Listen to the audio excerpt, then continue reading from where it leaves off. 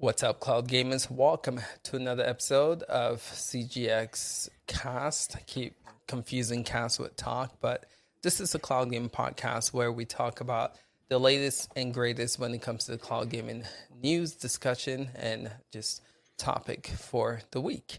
So we have some interesting stuff. We have special guests this week, but stuff that we're gonna be discussing. Gamescom is huge this week. Again, we got some special trailers of announcement of stuff that are coming when it comes to the cloud. We'll talk about that. We'll talk about some of our pros, some of our cons. We'll also quickly add some cloud gaming news. We know that Luna got their September lineup. We know that GeForce Now got the GFN Thursdays, and then also Google Stadia got their Google Stadia Tuesday announcement. So we'll throw that in there as well. But let's just get started. And again, we'll include you guys, people who are on the panel, who are watching. We'll include you guys in today's show. But let's take a sec and get the members of this panel's reaction, just checking with them, see how they're doing today. So to get started, Duncan, how are you doing, sir? And just let us know what you're playing on what platform. I'm absolutely awful today because I just watched Liverpool. And I'm just really, really frustrated after watching that. Yes, it's but gaming-wise and other things, I'm absolutely spot on. It's been another big, busy week for me. I'm playing a game which I can't talk about, which is absolutely class, and not the game I was talking about before the show either. It's a different game. So I've been playing unannounced game. I have also dropped into some Cyberpunk this week on GFN, and I've been racking up the hours in GFN, but it's been another great week for me gaming. That's awesome, man. Good to see you gaming for sure. Monkey, how are you doing, sir? What have you been playing? What platform? Absolutely nothing this week. Sorry, guys. I was out of the game. I was not unwell. The big man was trying to get me down to the depths of hell, but I managed to drag myself through. No, I did play. Do you know what I did do late last night? I jumped into Destiny 2 on Stadia to check out the crossplay, see how quickly we could get match made in that, and I'm so glad that that's there now, because all of the content I have for Destiny 2 has been purchased through Stadia. So all the extra raids and the strikes through the three season passes and whatnot and expansions that I've purchased are all locked behind Stadia, but I couldn't run them on my own, man, because there's no one to play with, and you can join as many clans as you like, but trying to coordinate and get everyone going was just an absolute nightmare. So I always ended up playing it on the GFN or through maximum settings and just sort of running the same raids over and over again. Other than that, absolutely nothing. I've been too unwell, unfortunately, but we're back now. We're ready to go, as they say. I just have to say, man, I was a little concerned for your health, man. And, we've been chatting it up on Discord. Good to hear that you're doing better. No, thanks, crazy man. Week for you. Yeah. Thanks, man. Cheers. For sure. All right, so you guys know on this podcast, we like to save the best for last, which is always our guest. We have the guys, let's call them, I was going to say boys, but I know some people sometimes don't like that reference. Let's call you guys the guys from Sound of Stadia. Really enjoy y'all's stuff, really good stuff. It's a Stadia-focused podcast, if you guys don't know anything about it.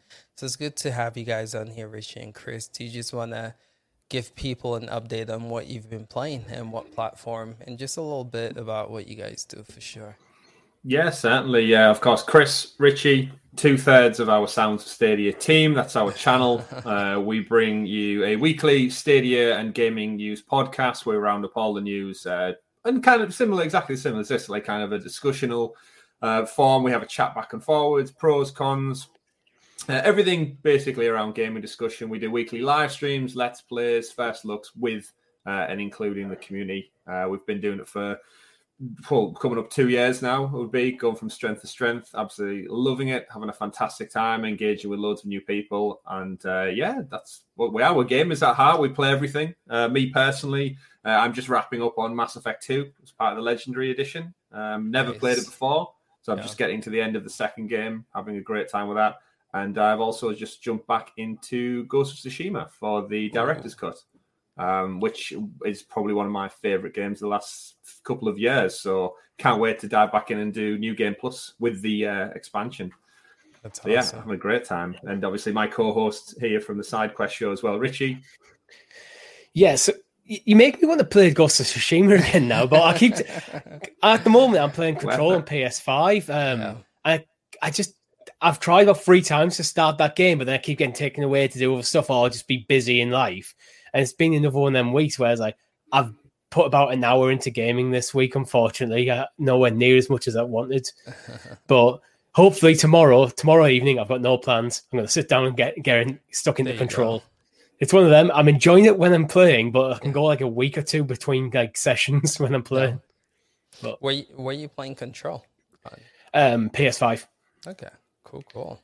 Good stuff. Always good to see, hear what games you guys are playing. I know, again, you guys cover Stadia, but as a gamer, games catch your interest, so it's pretty cool to see. Yeah, 100%. We've said all along, like that's always been our mantra. Like we don't hide behind the fact that we're fans of gaming in general. Like if you listen to any of our shows, we are critical when we need to be. Like there's no denying it, and I'm sure we'll talk about it at some point through this show as well. Like especially when we get into Gamescom stuff. But the reality is, we're all gamers. Like we play everywhere. I have a Nintendo Switch. I have Game Pass as well, and like, if you're a gamer, just enjoy your games where you can, regardless of your platform. For sure, and that's what we have been doing. Yeah. I would have to say that's something I really appreciate about your show. Like you guys call it like it is. If a game is dope, you guys let us know. If it sucks, you guys let us know. If Stadia is doing well, you let us know. If they're struggling, you guys let us know. So I appreciate the honesty and consistency with your coverage for sure. Yeah. But good stuff overall. But yeah, let's check in with you guys watching again. We are going to try to include you guys in the chat. So do me a favor. You guys see that poll there? It's really cool to just continue to see it switch between, in the middle of the podcast. So let us know which platform you thought had the best showing at Gamescom. Hit one of those 4 in the polls, and we'll continue to watch that. So let's just say what's up to you guys. Calm, it's good to see you on here. In LED, I always want to call you Indeed. In LED, it's good to see you in here. Richie, I think this is you, right? Makers of Chaos, always on here. Good to see you. RZ, good stuff, man. Good to see you. Zero Games for me. Good to see you. Holtz, where are you, bro? Where are you, man? Good to see you, though, Holtz. I know you're busy. Just like joking around with you. All right, so we have Polar. Good to see you as well. All right, so let's get right into this, man. We got so much to talk about. We're going to start with Amazon Luna. And again, the way we're going to do this is we're going to talk about the news for Luna and the other cloud gaming services. And then we're just going to talk about Gamescom and the appearance and if, they were talked about this week at all when it comes to Gamescom. But just, sorry, before we do that, I've been playing a lot of Psychonaut 2. I'm surprised no one said that. It's a huge game they released for Xbox Cloud Gaming this week. I know if GTP and Chief was on here, they probably would have mentioned that, but that game has been eating a lot of my time. It's such a dope game if you guys haven't played it, and it's one of those games that's utilizing the new Series X blades in the cloud. So great performance overall, and that's been taking a lot of my time.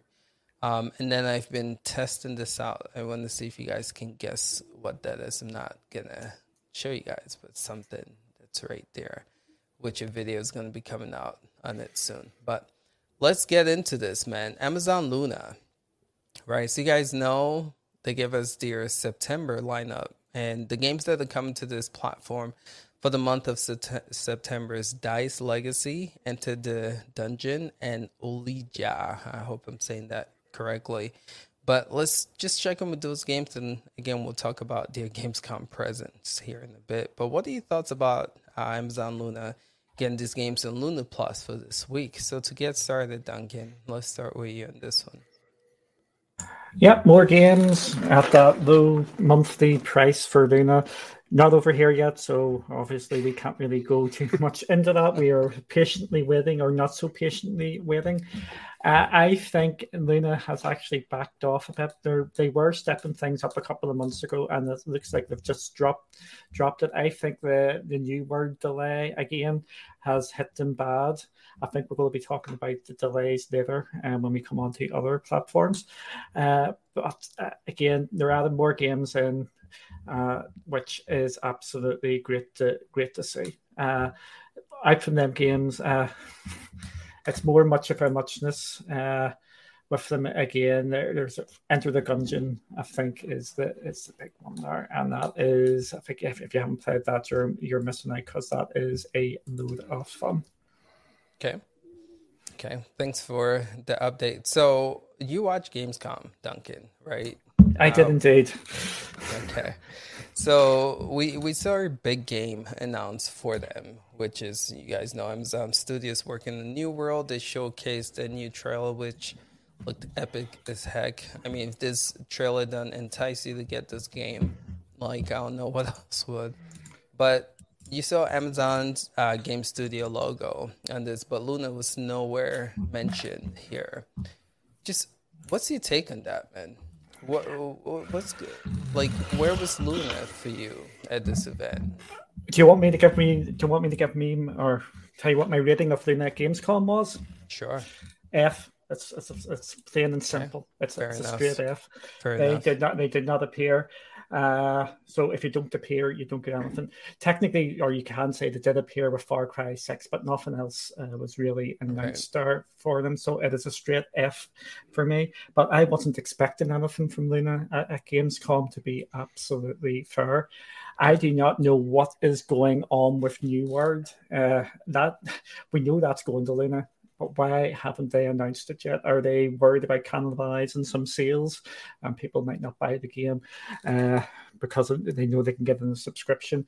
Or is it not coming at all? I just want to know what's going on, because we do know that the store page or the store listing turned up on Luna. But I think we just have to suck it and see what's going to happen in the next couple of weeks, and hopefully we will hear something, because New World goes into another beta next week or two. So hopefully we'll maybe hear something about that. Right. I think it's open beta officially, right, for New World. Okay, cool. How about you, Chris? What's your take on Luna's September game lineup, and also them at Gamescom this year? Yeah, it's great to see they're getting more games. I think it's kind of similar with all cloud platforms. They're just adding more and more to the library. Not a massive list of stellar games. I think Enter the Gungeon is probably the best out of those three. Dice Legacy is an interesting one. It's kind of like Age of Empires meets Dice Roll Game. But other than that, the three titles as a collective, not ringing any bells for me massively out there. In terms of a presence, like Duncan said, we hadn't had a chance over in the UK to even get an eye. I did have an email the other week briefly saying, do you want to sign up for the beta? And it was some kind of like US faulty one that sent out. And obviously I jumped through all the hoops just to be told right at the very end, still not available in your country. No. So that's doing the rounds. But in terms of presence, I think with New World, it's got to be coming, surely. Like, you wouldn't have your own in-house studios, your own cloud platform, and not push that as like your front runner of like a main one, maybe with some exclusive perks. Especially with the whole kind of mouse keyboard kind of PC leaning thing. But aside from that, I think New World looks great. I'm hearing loads of great things from the betas people have played. I've heard loads of people refer to it as kind of like the next World of Warcraft, potentially, just not in terms of scope and size, but in terms of similarities, and they're always looking for that next big thing to jump into. Yeah. So it looks great. I know Tom from our Sounds of Stadia crew, he's got in on one of the betas. He's given us some great feedback, and he's thoroughly enjoyed his time with it so far. So it is just kind of like Duncan alluded to, just when are they going to kind of stamp, seal, and deliver it and say, actually, yes, it's on Luna. It's going to be one of our arguably flagship titles on the platform. And will it be included with Luna Plus, more importantly, or will it become its own separate PC caveat thing? Who knows? But in terms of Gamescom presence, again, yeah, bare minimum, so can't really rate it if it didn't show up. Yeah, sure. All right, thanks for all of that, Chris. Your thoughts on that. Appreciate it. How about you, Richie? What's your take on just the September games and also the appearance at Gamescom? I think we're largely in agreement here that the standout one there is Enter the Gungeon, which is the only one I actually played. So it's the only one I'd actually even heard of before tonight. So, and Enter the Gungeon is a good get. It's not a huge game, but going to back New World, I just wonder with Amazon Luna, with it still being officially in a beta and not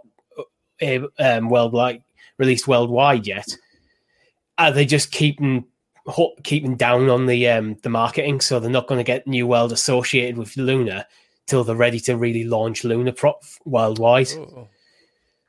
That's a good way to look at it. Yeah. Okay. Definitely want to continue to watch and see. As Luna gets closer to release in New World, if they'll combine the both of them. But yeah, it's a good take on that. Yeah. Okay. Monkey, what's your thoughts, man? Yeah, I think I alluded to what Richie said just there not so long ago. I believe that that Luna was going to launch sort of worldwide, possibly still in beta, with the release of New World. With the delay now, it's got me thinking, I think a couple of guys have already alluded to it. Would it be worthwhile putting that game on Luna? Because that could directly affect the sales with the reach that Amazon had, with the millions of Prime members that they have, and they're going to drop those emails. They're dropping those emails, in America right now. It's going to happen over the rest of the world once they finally do come out. Are they ready? Obviously not. No mention at Gamescom. Kind of don't really expect it from them because they are still in beta. They are still in the US only. I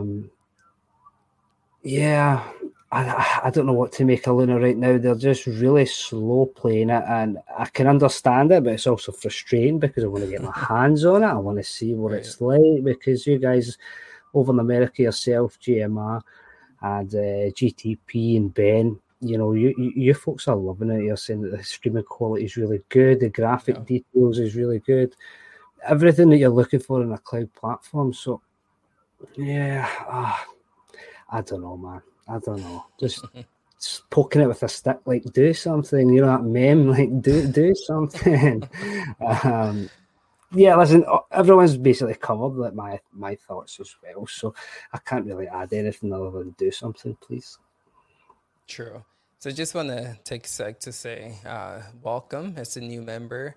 We were just talking about this the other day. We are in the process of really looking into our membership and revamping it, but really appreciate you just becoming a member. Just want to take a sec to say thank you. And again, more stuff are going to be coming to you members, so stay tuned for that for sure. But with Luna, I think this is quite interesting in New World. I heard you guys mention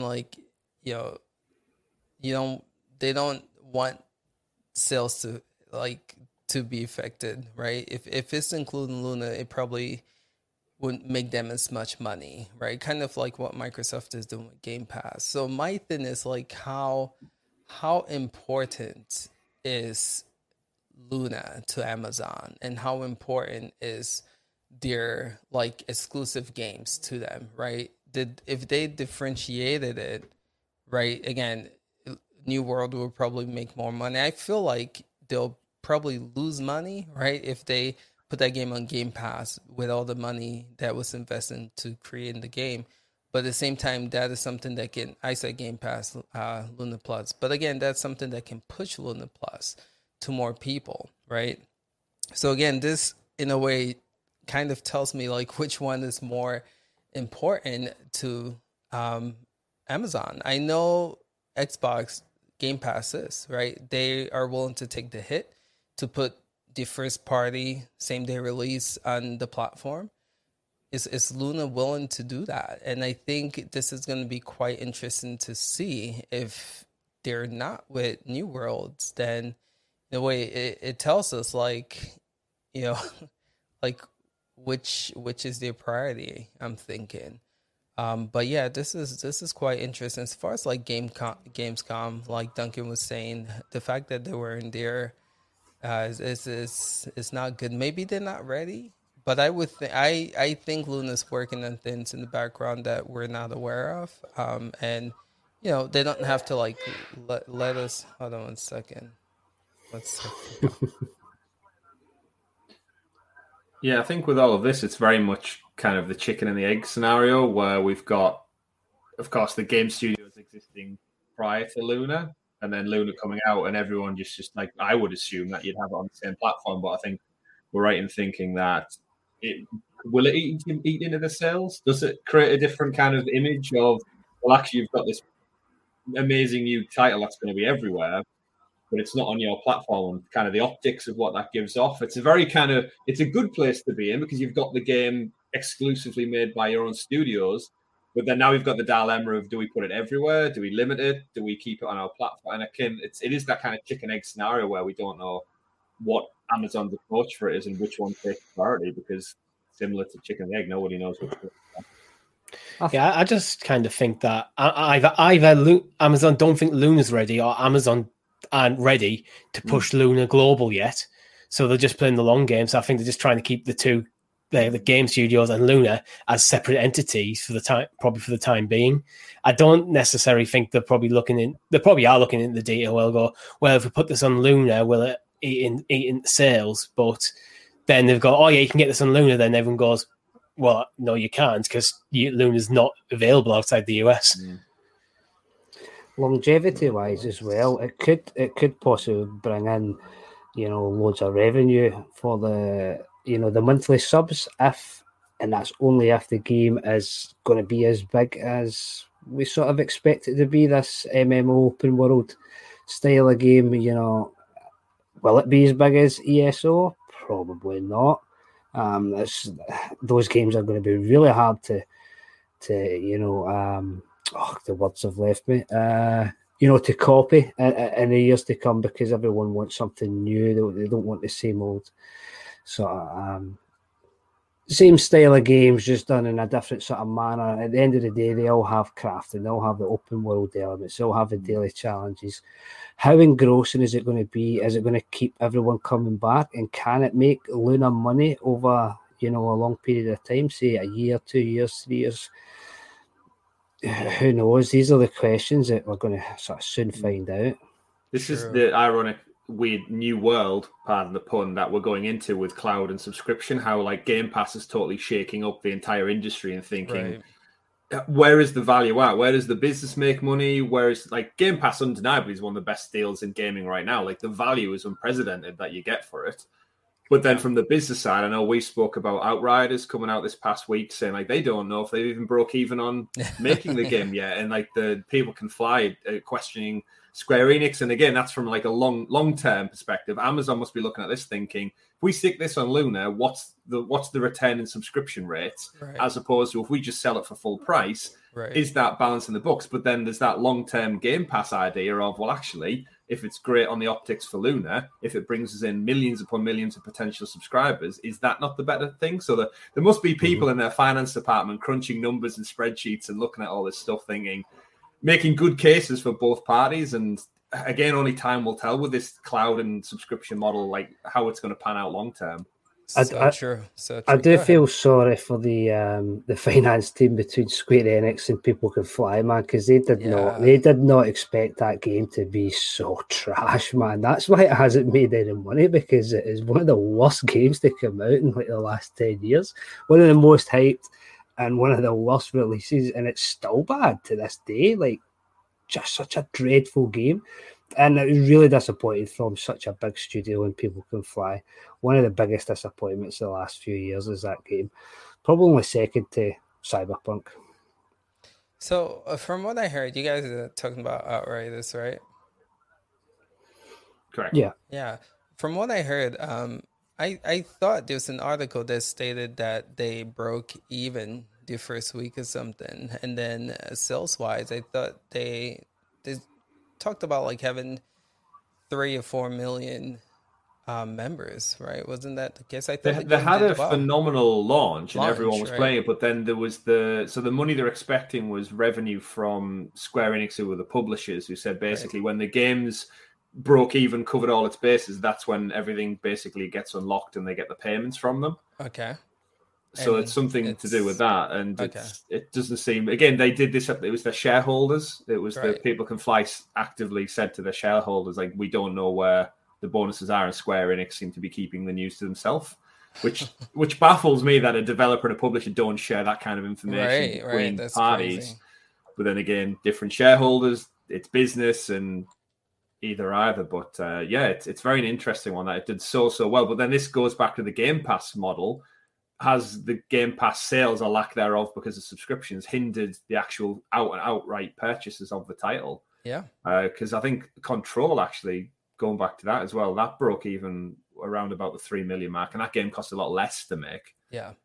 But again, that's the world we live in. You make a brand new IP, you get all the hype up, and then if it ends up being a dud or not having the longevity and return on investment, it can disappear because, as we all know, the game industry moves at such a clip, such a pace. It's always what's new. It's always what's around the corner.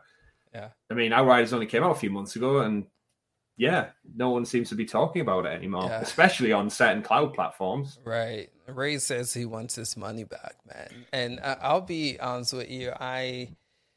This was a game we were really looking forward to here. And I played only, 45 minutes. And the performance, I got it in Stadia. And it was just so bad. And I checked back and still was having issues and never touched it again. But I agree, man. Just overall, not the greatest performing game for sure. Yeah, but the Stadia part's terrible as well. I haven't got it. I'm glad I dodged that bullet.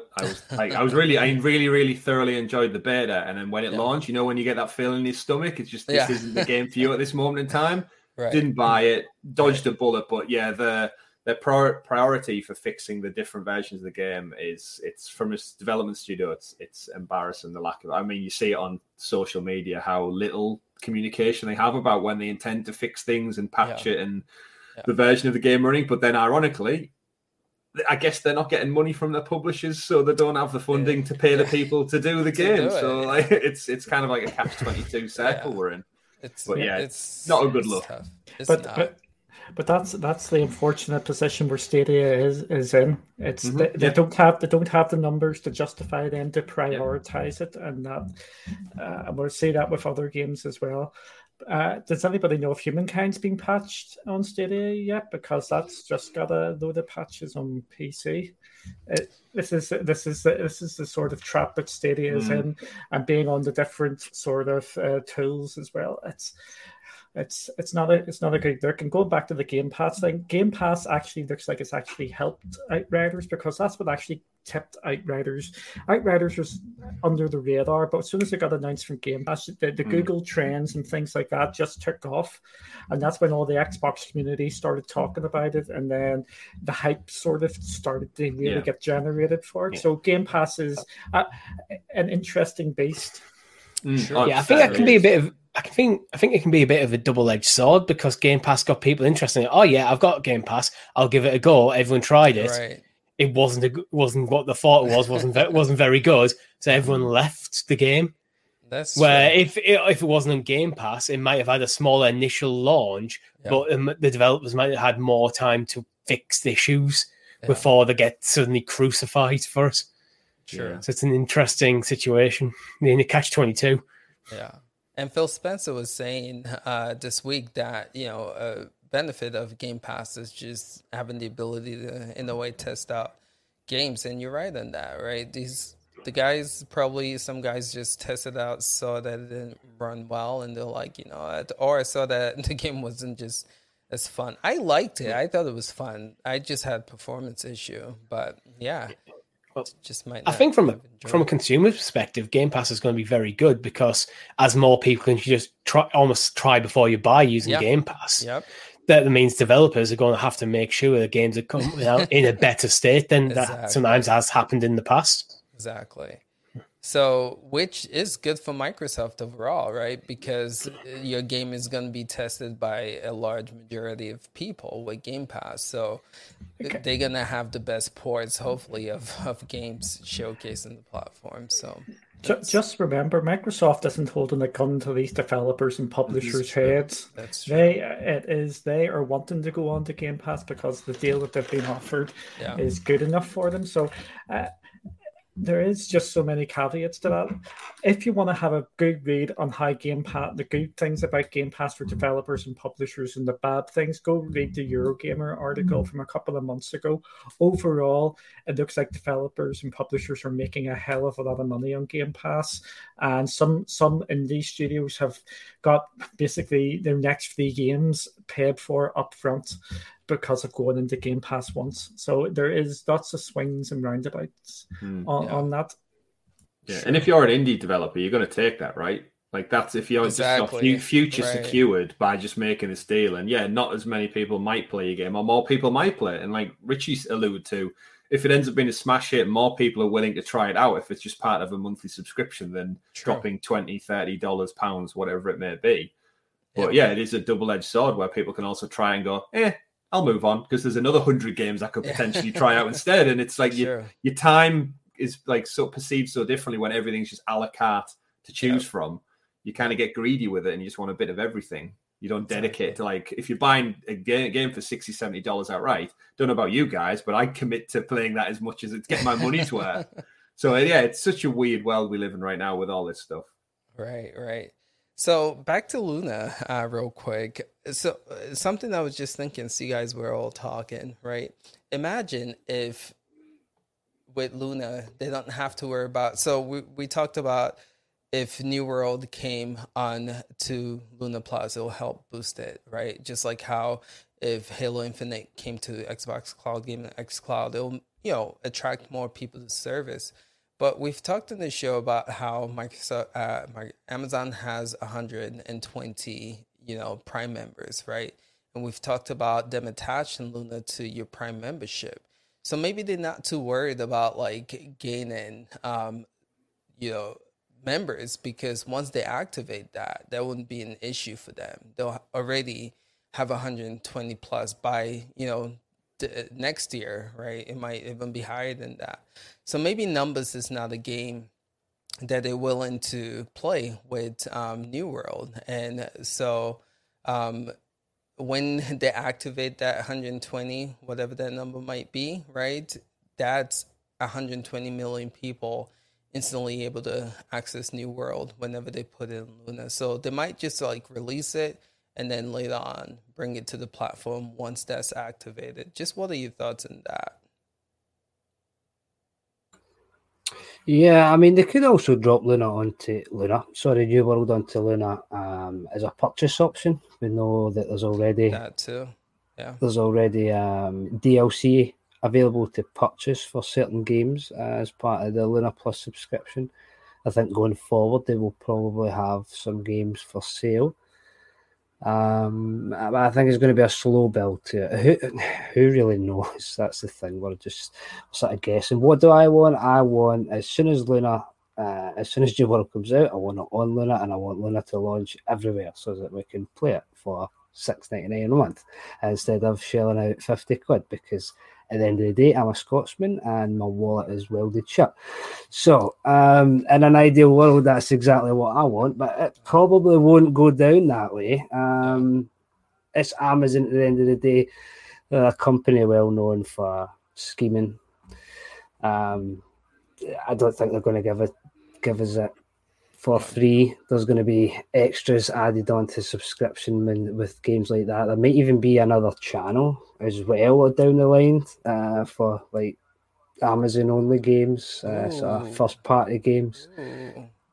Depending, depending how many that they build up with their studios. I mean, in an ideal world, there's going to be one big sub, sort of like Game Pass Ultimate, I feel like, hopefully, where you could spend X amount a month and have access to all the channels. Hopefully, anyway. Imagine an Amazon game channel. That can be a thing. right? They've got a load of games already. Like, I look at my Fire Stick, I can sit and play their games. Okay, they're not, of the AA, AAA sort of quality PC, Stadia, GFN games that we play, but they could throw those in there to beef up the subscription. Sure. So they could. It's a possibility. We theorized way back when Loon was first announced, and they showcased kind of the cable TV approach to having the different channels is there's nothing to stop them. Similar to how in the UK we have Sky and the way they do all the different channel packages. There's always one or two channels that are separated to a different package, so it makes you go up to the medium, the large, the extra large package because of that one channel, because that one show that you or your other half loves watching. And they could do an exact similar thing here where they simply take a list of games or a genre of games, and there's nothing to say there isn't an action RPG genre, a PC strategy genre, a sports genre, and just keep adding them over time and segmenting different titles off into different brackets. Because at the end of the day, it's all in the cloud. So all you're doing is just giving a different collection of links under a different umbrella, and the potential is great. Not even talking about the fact that it could be tied into Prime. So if you're a Prime member, you get everything, and that's kind of the value proposition that comes with that. But the potential is huge, and I think it is just kind of a matter of where they want to thread the needle and lay this stuff out for people to take their pick, essentially. The more choice, the better, in my take. True. So I hope they work in all these things. And again, that's probably why they're so quiet and why we're not seeing much. My hope is that, these things are just being discussed and they're working on it. But again, I still think this service has potential to really shake up the cloud gaming space. They just have so much going for it, even though they're not giving us much right now. We're just sitting here talking about what ifs and, man, just a lot of potentials when it comes to channels. They can get a lot of games. They can offer a lot. So, yeah, let's see what happens. But bummer, they were in at Gamescom, but let's see what they continue to do with this platform for sure. Anyone else want to add to Luna before we hop on to, I believe Google Stadia is next, right? No, GeForce Now. What I'm going to say is Luna seems to be edging up to be our most talked about section of the show now. It seems to for the past couple of weeks. It sneaks in. It's so interesting because if you look at the show notes, it's probably the least thing to talk about, but for some reason ends up taking a lot more time. It's crazy, but good stuff overall. All right, so let's move on to GeForce Now. We had 11 games released this week. We had some Gamescom announcement with Dying Light 2 and Marvel's, I said the Avengers here, but Marvel's Guardians of the Galaxy, both coming day release on this platform, and also both getting RTX support. So that I want to check in with you guys to see how that news was for you. But just to discuss the games releasing this week, we have King's Bounty 2, Icarus Beta. We have Automachef. We have Automachef. We have Before We Leave, Black Book, Check vs. Mate, Deepest Chamber, Hammerton, Ironclad Tactics, Old World, and Shadow Man Remastered. So we had this game releasing Thursday. On top of that, they give us the Gamescom news of RTX support, same day releases with Dying Light 2 and Guardians of the Galaxy. So I'm going to open this up to the panel and see what y'all's take is with GeForce Now news for this week. So to get started, Richie, what's your take on this? Well, there's a couple of things. A lot of these games I've never even heard of. I mean, what was it? There was a chess game or something involved. But I think Icarus. I'm not really into survival games myself, but as an online co-op survival game, it looks really like a very interesting idea. Yeah. That's kind of the standout one for me on GeForce Now. With King's Bounty 2, every time I see the logo, my mind goes immediately to Age of Empires 2.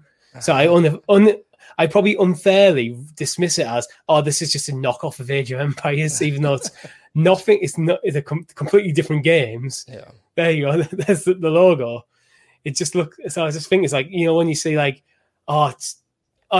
like Age. They're just trying a mobile version. Yeah. So I unfairly dismiss it mentally. It's a bit unfair on the developers, but it's basically Age of Empires 2's logo in that game. I have Age of Empires 2. It looks similar. It's crazy. Yeah. So he said the mobile version. That's hilarious. Okay. How about you, Richie? Chris, what's your take on these games? Yeah, similar thing. It's a lot of kind of smaller indie titles that I've never heard of a good 90% of them. King's Bounty I've seen covered quite a lot recently. It's had a lot of promotion being pushed out about it. It is, ironically enough, out of those ones, probably one of the ones I would lean into looking at a little bit more. But that's kind of what you get with online, like kind of massive stores like Epic and Steam and stuff. There's just so many titles that get pulled in from all corners of the planet, right? And there's never enough time to showcase them all, which is usually why they're condensed down to just a blog post with a couple of titles. Right. But yeah, King's Bounty, funnily enough, as Richie said, it actually does look really good. Lots of bits of action in there that I'd definitely check out. And the news about Dying Light 2 is fantastic. And I'm always down to play some more Marvel games, so win-win for that one. Yeah. Cool. How about you, Duncan? What's your take on GeForce Now news for this week? Okay, I will try and separate this out a bit. For me, as a gamer, this was an absolutely amazing week for me on GFN. I already had 2 of these games on my wish list, and there's only one game which I don't want to play in that list, and it's only at this time, and that was Blackbird, because it needs a bit of work because it's an early access game. I had both Before We Leave and Old World on my Epic wish list. I know Hellmonkey is sitting shaking his head, but this is the thing about GFN games. We've said it before, we're going to continue to say it. Some weeks there's going to be absolutely no games at all, and some weeks it's going to be an absolutely amazing week for you. And this week for me was absolutely brilliant.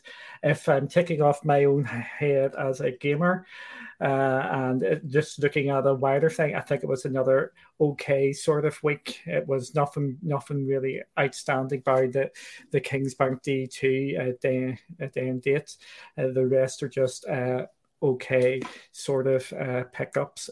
They're not going to get really people putting up any trees there, but consistency is key, and they are always consistent, and they are always bringing you the double figures every week. They're bringing more or less double figures. Again, for me as a gamer, I love this week, so I'm happy enough. Okay, fair enough.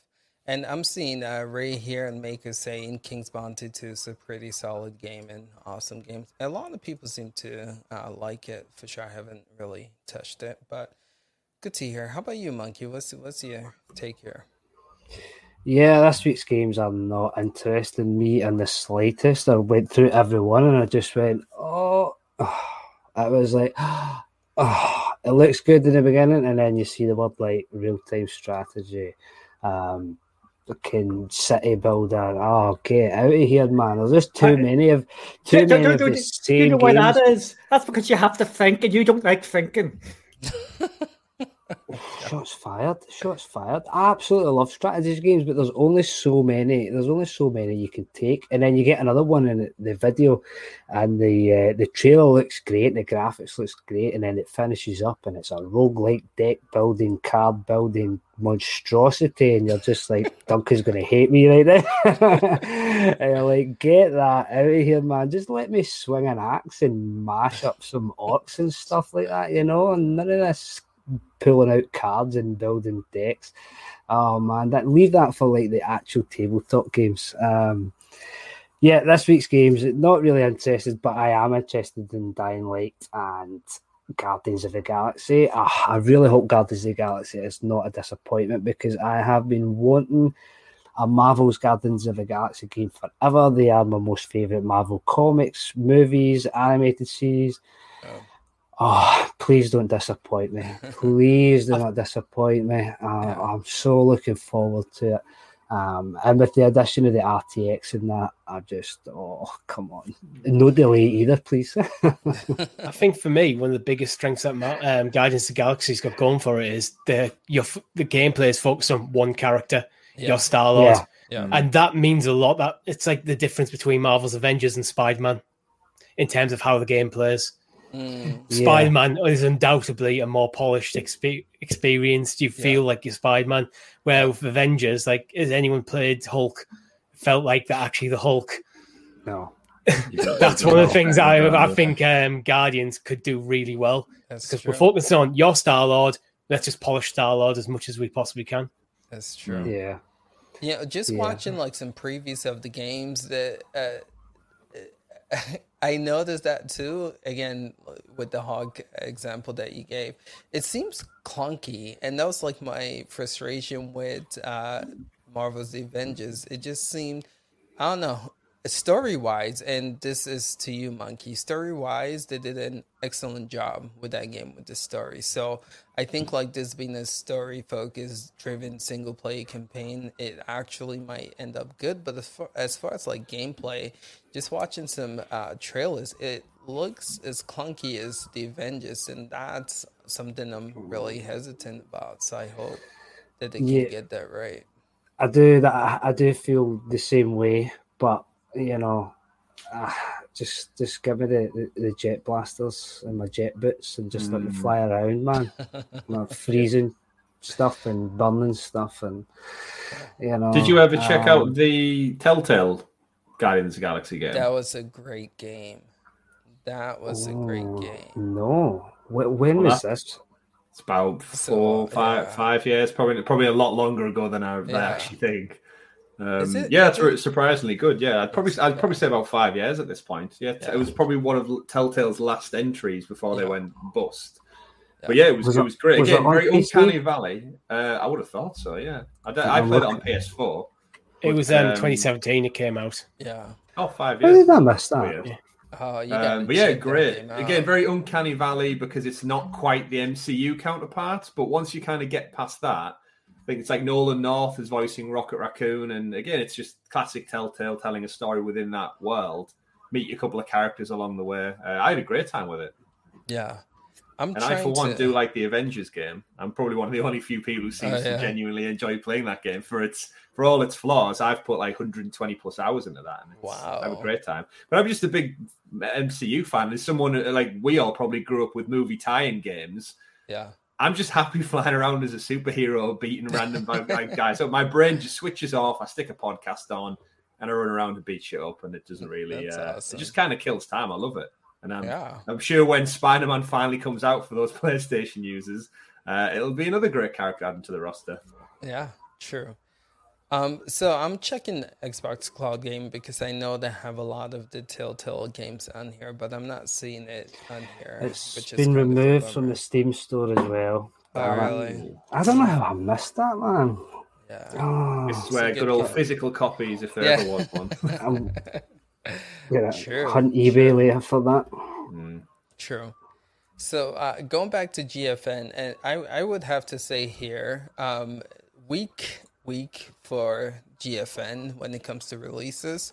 But as far as them, and this is something I'm sure it's going to come up when we talking about Google Stadia, as far as them realizing the moment, and they did this with E3 too, right? They see these shows and they're like, all right, we might not have a lot to announce here, but we're going to be mindful of the event, and we're going to try to make some noise and make an announcement. They did it with E3, and here they are doing that. I mean, RTX for these games are not like the biggest news in the world, but they're like, all right, this is a big enough event. Gamescom's huge, E3 is huge. We're going to try to just say something to put GeForce Now on the map. And again, RTX for these two big games coming out this year is a decent enough deal. And so shout outs to the GeForce Now team for being mindful of being present at these events. Again, it doesn't have to be like groundbreaking news, but they saw the opportunity and they said, hey, we're going to use this to announce something to put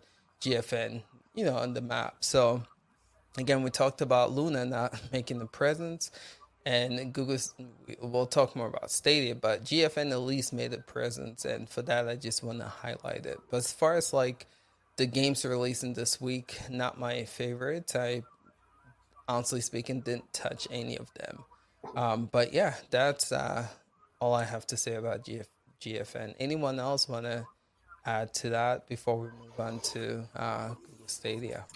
I just want to touch on one wee thing. It's something we actually brought up during our GFN show of this week. I'm not sure how many people actually know about the Steam DB, and you can see what games have signed up to be on GFN. And some of the games which have been announced at Gamescom have already ticked the box to say they want to be supported in GFN, even though that that doesn't mean 100% that they're coming. It actually surprised me when I actually went digging in this. There's nearly 3,000, or so we're just double checking. I was actually looking up a title on it. There's nearly 2,400 titles signed up on Steam to be supported on GFN, and that list is growing all the time. So I think, again, that doesn't mean that the games are coming. It's just like an indication of games what will want to come. And if you actually go digging in that list, there's a couple of interesting titles there, which hopefully we'll find out about next week. Interesting. And you saw the interview that they gave, and they're like, it's not a matter of if they come back, it's a matter of like when. So I think, we were like, oh, he sounds, arrogant and cocky, but I think just you talking about this list, they're aware of how many of these publishers are thinking about come back to the platform, and so that's probably why they sound as confident as they do. But that's cool. Good to know for sure. Anyone else in GFN before we move on to Stadia? All right, so Stadia happened. As you guys know, every Tuesday we get updated with some Google Stadia news. And again, we'll tie in Gamescom with the presence there. But we got some expansion for Watch Dogs Legions, if you guys still play that. Some release expansion for that. We got the Pro Games, which I would say is a pretty decent month for Stadia Pro Games. I'm trying to find that. Here we go. We got Darksiders. I concur with Hellmonkey. I wouldn't watch it, but we'll get to you guys here.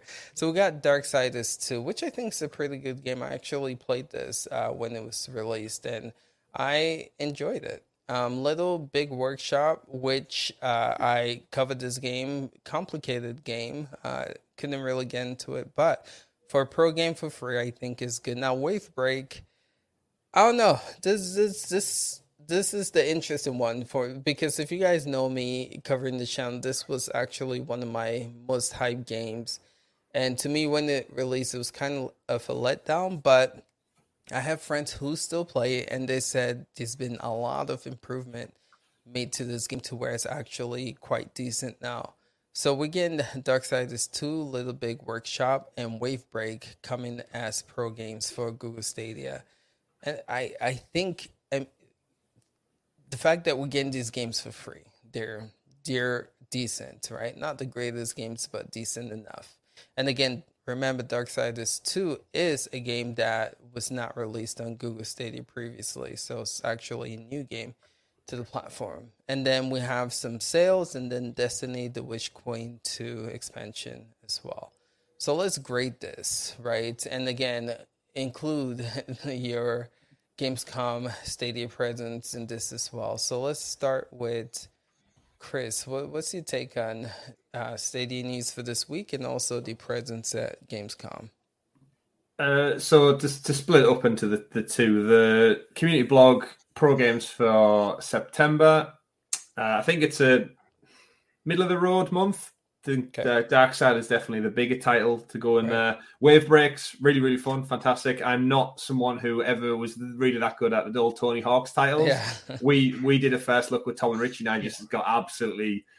I'm usually good at most games across the board. Like, I can usually perform quite well when it comes to it. But yeah, something to do with the combination buttons. It's why I don't like fighting games. I'm just not good at remembering the combos and putting them into practice. I don't have the mental capacity to keep up with that type of button mashing.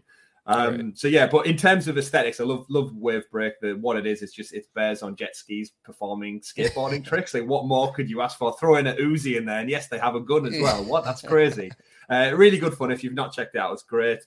The Little Big Workshop for me is something I've had my eye on for quite some time. It's different. It's unusual compared to what else is on the platform.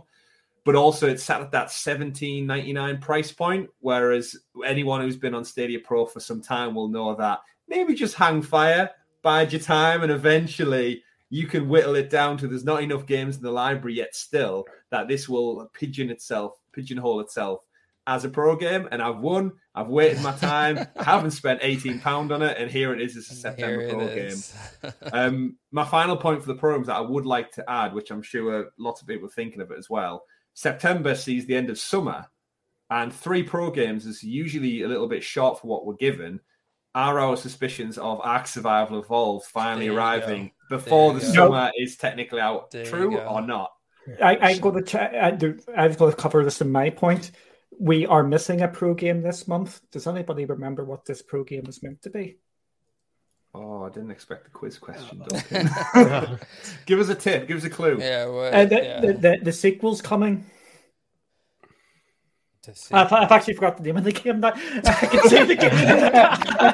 It's the Square Enix adventure game, which is like a Telltale game. Life is Strange. True Colours. Yes. Oh, of course. Yeah, the remaster was pushed back. We were supposed to get Life is Strange this week or this month, and that is why this is a lot weaker. So I think that would add into why, or I'll let everybody else speak, but that's one of the reasons why this is, for me anyway, a weaker sort of thing. So dude, I would have loved to play that game. I would have loved to. I always said I wanted to play Life is Strange and was really waiting for that. Yeah, we said it's very odd that now because of the delay, you've got this weird scenario where like most people who've never checked out the franchise would ideally like to jump in at the original game, remastered, and then jump into the brand new one that's coming out. Thankfully, Richie will attest to this. It's like we've played, but I've got the platinum on PlayStation on this. They're totally separate. So playing the new True Colors game and then going back to the remastered one in 2022 when it comes out. Yeah. You won't be, maybe a couple of Easter eggs here and there, maybe a side character shows up. But aside from that, there's no kind of overlapping story arc that you're going to miss out on. So it does benefit from that. But that's a great shout, Duncan. I totally forgot that was going to be September's title. I think with Life is Strange, the only one I'd say is play the original Before the Storm, because Before the Storm is a prequel to it. So just to avoid like potential spoilers or anything. But 2 is a completely separate game, separate characters. True Colors seems to be the same again. Okay. Did you guys enjoy the game? Yeah, it's fantastic. Yes. Very similar to a Telltale game. Tells a really good kind of story about 2 teenagers who I guarantee somehow in all of our lives we've suffered the same emotions that they go through in that story. It's very much a coming of age tale. I've been eyeing that game for the longest time, and I think touch controls with those Telltale type games is a beautiful combination. So I think this will be a good game for Google Stadia for sure. I think the standout for especially like I haven't finished Life is Strange 2, but one Before the Storm is just the characters. They all are so well written. They actually just feel like these could be just real people. Yeah. They're not like one note tropey characters. Everyone's got a bit of complexity to them. Literally every single character you meet, which really fleshes out the world. So I've heard nothing but good things about this game. So definitely. That's why it's getting a remaster. But that does leave us one game short, which again, I don't know what you guys think. Will we see Ark? Will this fiasco, this whole saga finally end? What will come first, Ark or Mafia? Don't I hope Ark. Don't mention Mafia. Come on. They did say summer, right? They came on Twitter and said the game is still scheduled for summer. Yeah. So we still got like... It's 22nd of September. I can't remember who pointed out, but they said that's like the definitive date, end of summer. I personally, I don't know, everyone in the UK, I usually just go off summer holidays when the children return to school for the next term year. That's like next week. So September doesn't feel like a summer month to me. That's very much in the autumn time. So again, with it's that thing where I just don't give a shit about Ark anymore. I'm over it. I've moved on. It's moves on. It comes out. Yeah, Mafia, Ark. I don't care anymore. Just if they're out, great. It's so interesting because I feel like you know, for some Stadia games, people hype the crap out of it, and I was one of those people. Like Elder Scrolls, you know, when that game, that was like the second coming. You know, like when that game was gonna be announced and then was released and then came out, and I think Meg is probably the only one who still plays that game on Stadia, man. No, I think Tom jumps in from time to time. Our other co-hosts, but let's just remember we are getting another Skyrim release as well, so you can't deny that. But not the Stadia. Well, yeah, exactly, definitely not. But okay, so let's. I think we were going with you, Chris. But where rating Gamescom? What would you say about Google Stadia's presence there? Non-existent. They weren't there. Yeah, they weren't at E3. They weren't at Summer Game Fest. They weren't, aside from the Ubisoft stuff showing up, and then the titles that we already know about. It's the same old story. It's just all silent on the Western front. So what's your take on that? Just realistic. I know we have an opinion about that here. Yeah, just want to hear how you guys feel about that. We've been shouting since probably episode 16, 17 of the podcast, and we're now up to recording 101 this weekend. A roadmap is what they need. Like we keep getting like people saying stop mentioning a roadmap, but again, I might as well use. Well, I've got a totally different audience. Every business needs a roadmap. Every consumer business needs a roadmap. Right. As a someone who's bought into the ecosystem, I want to know what's coming in the future. Right. And silence does not work when I've got every other platform going, oh, next January you can play this. Next March you can play this. Oh, sorry, it might be delayed, but at least you've got a date to work from. Yeah. And silence doesn't work in this industry. And they still seem to be sticking to their guns with, we'll just do a cheeky stealth drop here and there. And it's great. You get the hype in the moment. Yeah. But it's the same frustration time and time again that I'd like to know what I'm playing at the back end of this year, because at the moment, like I said at the top of the show, I've got Mass Effect 3 to play next. I've got Ghost of Tsushima Director's Cut. I think at the moment, as terms of big titles, we don't know we're getting Guardians of the Galaxy. That's not being confirmed. Right. We're getting FIFA. There's no Call of Duty. There's no Battlefield. And in terms of roadmap, what am I playing through October, November, December? Yeah. Supposed to be I know NBA this game's 2K, coming, but coming. Exactly. It's just again, I just think from a consumer standpoint, clarity in what we are to expect. We've not had a Kinect in over a year. We've had a little good stuff event and a couple of stealth drops, and I like we know the platform works, but in terms of marketing, it still leaves a lot to be desired. And I think missing out on the biggest summer events in the games industry and not having a presence at all, it isn't a good look. No matter how small you are. I know Luna's got that great safety blanket of still being in beta, and that's a smart approach from them. Yeah. But I mean, we're coming up on 2 years old, and again, we still don't even know when Ark's coming or Maffia's coming. It's almost laughable to an extent, but that's my take on it. Right. What do you think this means for the platform, though? I don't think it'll change their plan whatsoever. I think they've got a roadmap internally, clearly, of what they want to do. They add little changes to it, and the service works, and they'll be getting games. But again, I'm a firm believer that it's the long game.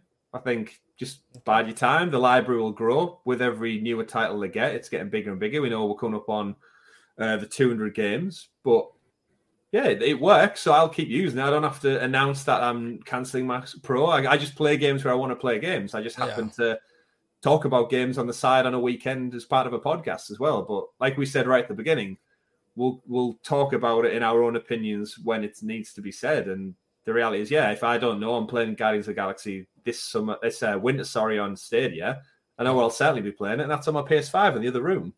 I'm a gamer. I'll just play wherever the games are. I just love the convenience Stadia brings. Yeah, agree. So it's no disrespect to the platform or the tech. It works.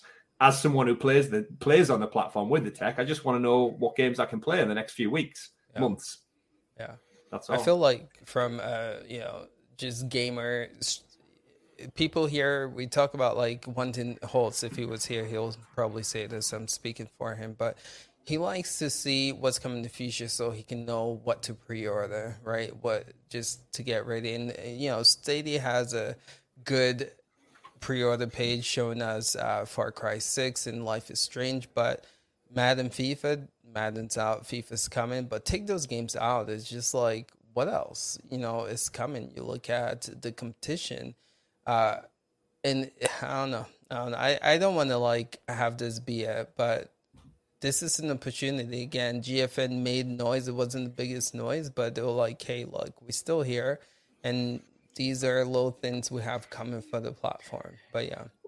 That's the thing for me as well. With GFN, you said they didn't make a lot of noise, but they were there, they were present. Yeah. And I think that lends them a lot of credibility. Because when it comes to it and people looking to invest in the platforms, there's certain events that you're expected to be at if you're a platform holder. Yeah. E3's one of them. Gamescom's one of them. Game Awards is one of them. Even if it was just a trailer of just the platform, it's just literally an advert, something that's going, yeah, we're involved, but when you're completely absent, especially when there's a bit of a narrative of Stadia as it's a dead platform, and then a big gaming event comes and goes, and you weren't there, you're just kind of really leaning into the own negative narrative around your platform. Yeah. Right. Like, yeah, go and look at GeForce Now. Millions miles better than Stadia's how it's viewed in a lot of circles. And it's because they just keep occasionally turn up, even if it's just a little bit. Yeah, we're also here. We're working on stuff. We're getting new games. But I think Stadia gets forgotten about a lot. Yeah. And it's kind of on the Google's team, like, to kind of address that. And this the thing is, they're not the IGNs of the world are not going to do it for you. I think they just need to be more. They need to be more aggressive. They need to go, no, we're here. We're here to stay. This is why you should be excited about our platform. And all of us have played Stadia. We know the tech works absolutely fine. Yeah. We just need to know what is coming to the platform. Why should I spend my money on the platform when, like Chris, I've got PlayStation 5 sat downstairs. Yeah, they just need to start waving their own flag. They keep telling us everything's coming. So as a business, like, promote yourself and stop stealth dropping everything.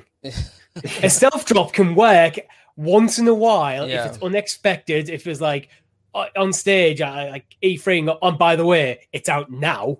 Yeah. And like, oh my God, it's out now. Everyone gets the phones out and buys the game. Yeah. But you don't need to stealth drop every single indie game. Yeah. Was anybody else aware about there's a perfect thing that could actually push really heavily this week in Destiny 2, the Witch King? Cross-platform. Or Witch Queen on Stadia. How many people knew there was a physical release for that for Stadia? Yeah, I saw that. I've been saying for a long time I'd love collector's editions. We joked before we actually went live today, but I'm someone who collects like memorabilia and stuff. If you just give me that with a digital code and put it in an actual storefront, so rather than buy the game, you can still get your statue, your little collectible art book, whatever it may be, the soundtrack, and just give me a digital code for Stadia. It just has a little card with a code in there. Yeah, that's what happened. That's exactly what happened with the Witch Queen for Stadia. It's sold out. Nikes, wow. It's sold out. Yeah. It's sold out in the UK anyway. Where was this on sale, Duncan? I have it here. I'm gonna share my screen. This is crazy. This is the big frustration. That could be a really big thing they could have pushed, even though it's sold out. Oh my goodness, they could have. This is sold out after 10 minutes. We're going to try and work with our friends at Bungie to see if we can get some more, even if it's complete another BS. They were going to do that. They could have just said that to get some hype, because if things are going to sell out. Well, if I knew about that, we would have been talking about it, like on the podcast. That's a story for the podcast right there. Stadia gets its first physical collector's edition. Yeah, right there. There's you go.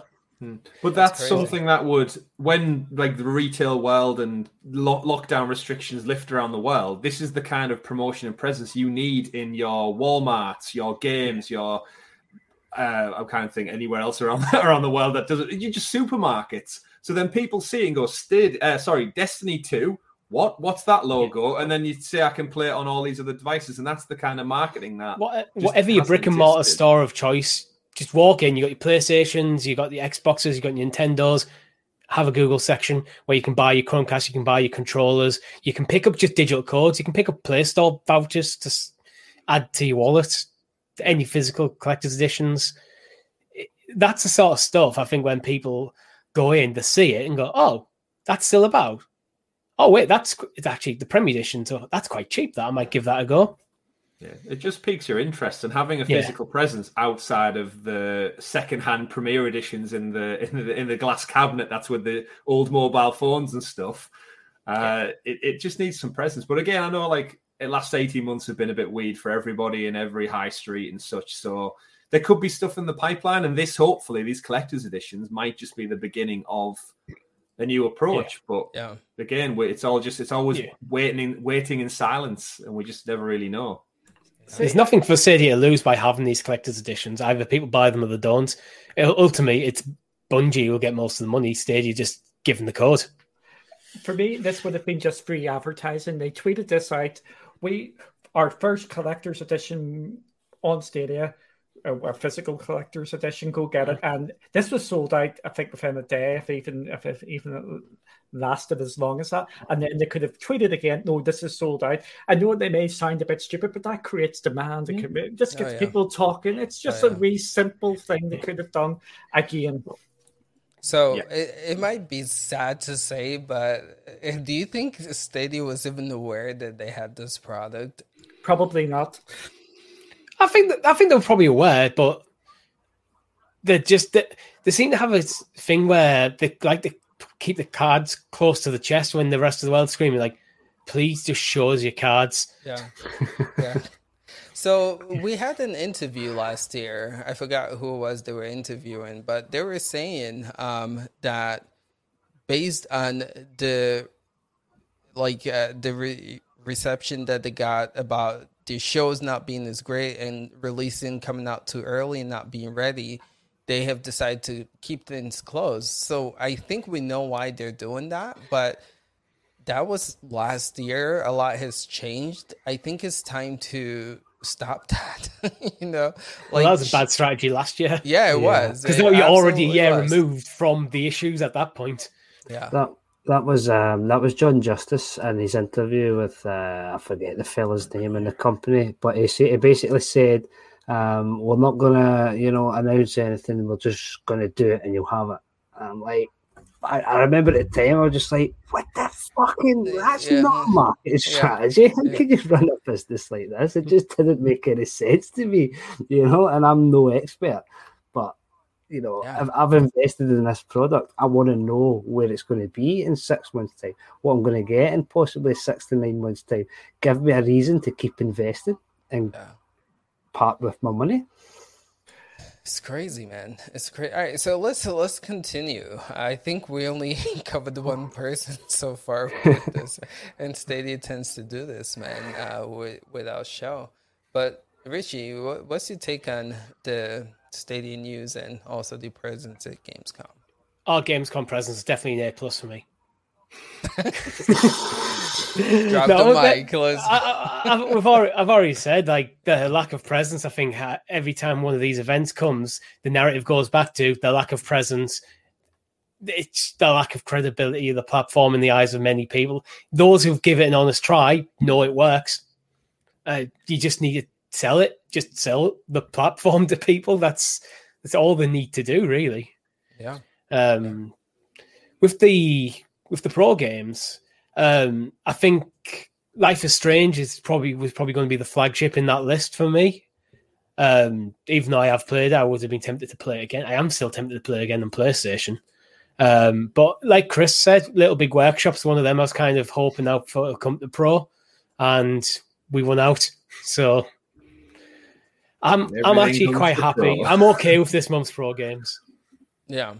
I think it's decent, but again, I think if they would have, imagine if Ark would have made this list and Life is Strange. I mean, that's 5 games, and what we have 2 or 3 AAA or double. Ark could be a mid-month drop. Drop, yeah.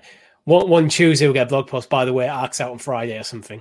Yeah, exactly. The stealth drop again. But that would have been much better if they said it's coming September 7th, back in March, maybe April, May, June, July, August. Like, that would have been a better build. Like, we're getting it in. It's September. Coming. It's a pro game. It's going to be September, and then in this week's blog post, it's going to be middle of the month or something. Yeah, there you go. And I get it's like it's down to devs and stuff as well, but they just put like Gamescom put dates on Horizon and a bunch of other titles from every other platform. So if everyone else can manage it, just and get me a date for Mafia while you're at it. So this is quite interesting, and I just want to get y'all's take on this because I had other people also talking about this. And if the Apple and the courts thing that was going on, the question was asked, but they didn't get a direct answer of like what is going on with Stadia. And, so if something was mentioned about it just being like, a skeleton type run business, like nothing more, just surface stuff going. And just what's y'all's take on this? Do you think like Google is just trying to do the bare minimum to keep this platform going? Or do you think they're still highly invested in it? Just anyone can answer. And then okay, I'll jump in. We covered this in our amazingly popular, with many, many downvotes, What the Stadia Done Now show. During this Google and Epic and all this sort of shenanigans, the timetable is very, very interesting in it. If you go and look into it, in November, Google was all in games. Absolutely, we are 100% in games, basically describing Stadia. 3 or 4 months later, come February, March, Stadia Games and Entertainment is shut down. There is something really weird going on at Stadia at this moment in time, and continues to be. It just feels like they're treading water still, and I don't see a massive investment in the games, and because that, as we've all been talking about tonight, that come October, November time, there's nothing coming. There's not, outside of Ubisoft, the cupboard is bare for the big massive publishers. So the money which they've transferred, and many people thought was getting transferred to bring these games across, is just not there. And there's something I tweeted a couple of days ago, just to get people thinking. Google are paying Apple $15 billion a year. That is $15 billion a year just to be their search engine. So it isn't like Google's short a few quid. They have got the money there. So I don't think Stadia is the problem. It's Google's the problem, and there's just not enough of investment. There just needs to be a lot more money going into it. Yeah. So I make this joke and I get laughed at for it, but GDC, if you guys watch the first 5 minutes when Sadil or whatever it's not. Whoever the CEO is of Google, I can't remember his name right now, but he started off the conference by saying, I don't play video games. And when I play games, it's stuff like indie little games. I mean, that is the CEO of Google, right? He was like, we're bringing Phil Harrison in to lead this project. You compare the CEO of Google's relationship to the CEO of Stadia, and then you compare the CEO of Microsoft relationship with Phil Spencer, how in a way they go hand in hand. I do think Google just doesn't understand what it takes to like invest or run a video game business or company, and I think that might be where the issue falls here. But I think it's an interesting take, but comparisons are always hard to make when I think Stadia, Luna, and cloud gaming in general is such a difference. Because then I could counter that with saying that CEO of PlayStation, Jim Ryan, clearly does not seem like a gentleman who plays video games. He's an out-and-out suit businessman. Some of the stuff he said in the past couple of months about the old Gran Turismo games and such. But then, again, looking at like what the approach is, we can say cloud is in such its infancy right now, a few years at that. But then compare it to another behemoth, Nintendo, their cloud and internet infrastructure is absolutely terrible. Their online gaming, their matchmaking, they've got the eStore, but it's not a thing on the level of like Xbox and PlayStation's online infrastructure. And they've been around for years. So it's kind of like, you've got to take it as it is. And the reality is, we talk about the games and investment. These companies with these massive, massive servers and cloud in general, and like Duncan was saying, the millions been invested in other areas of the business. it's just another wheel on the spokes of these massive companies, Amazon, Microsoft, Apple, who deal in millions and billions and stuff, money that we can all only hope to achieve in our lifetimes. Right. They're playing the long game. Like, that's it. Whether Stadia ends up being this or something different, or Amazon Luna takes off, I think you need to look at this in 10, 15, 20 years. Not anything we say now is, I think, and what we do now is totally, I mean, not putting too fine of a point in it, but I just think it's so young, cloud gaming in general, and whether it goes or gets rebranded or sold onto another company, it's such early to say right now. But True. For me, I'm just happy to be along for the ride, quite frankly. True. And again, I think you're right on with like cloud gaming still in its infant stage. You know, like it's gonna take a minute for it to like blow up and be something big that everyone's hoping for it to be. But yeah, let's check in with Duncan here. Oh jeez. Oh, was this for the Stadia Pro games and Gamescom? And Gamescom's presence, yeah. Joy. I think this week's blog post was weak. I think the games this month on Stadia Pro were weak. Just to put this all in perspective, a lot of us have been talking about Darksiders 2 is probably the biggish sort of game of the week. I played that on Live. There we go. That's what I've got to say, which is the granddaddy of the cloud gaming services. And I pre-ordered that on Live as well, which is even more scary because I've actually got the email to prove it, which we'll go down that rabbit hole. I'm just concerned where Stadia is going. It just feels rudderless at this moment in time, and there is no direction. I know there's a lot of talk that Stadia is going after the casual market, which I absolutely hate the term casual market, because can someone define a casual gamer to me? Because you can mobile gamer. A mobile gamer.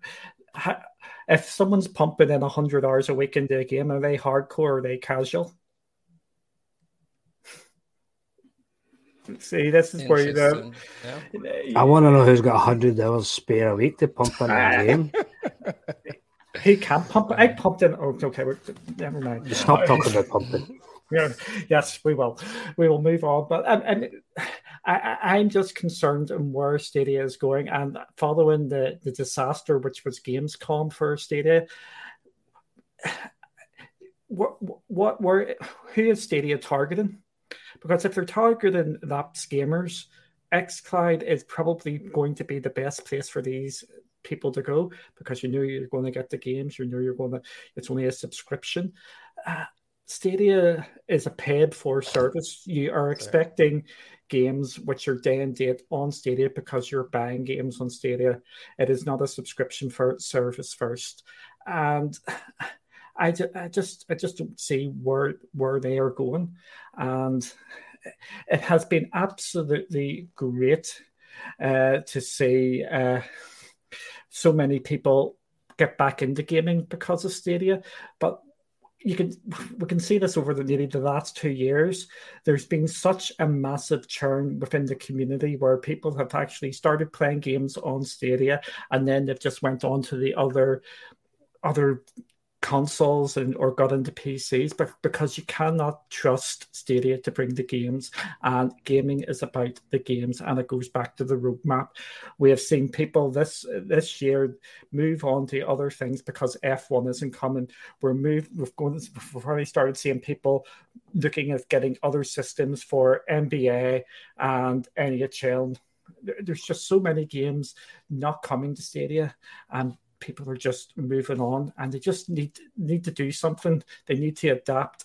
And if they move to a subscription model, just a pure subscription model, I think things would become a lot easier for them. Yeah. And if you're looking at grade for Stadia from Gamescom, it's an F. Okay. Luna was an F too. Right, for you? So 2 Fs? Yeah. Okay. Monkey, take on this. Yeah, not overly fussed with the pro games for this month. It's I think like sort of Chris and Richie said, it's decent enough games that are added into your subscription. It's not very beefy, and yeah, we are missing that one from Life is Strange. As for Gamescom, just another disappointment. I can't really add anything more than what the guys have said. Look, Stadia's a platform, now it's, the leading cloud platform. You expect them to have some sort of presence at these events. They need to be at these events. Going forward, I hope they are. I can't really add anything else. I think you guys have covered it all really well there.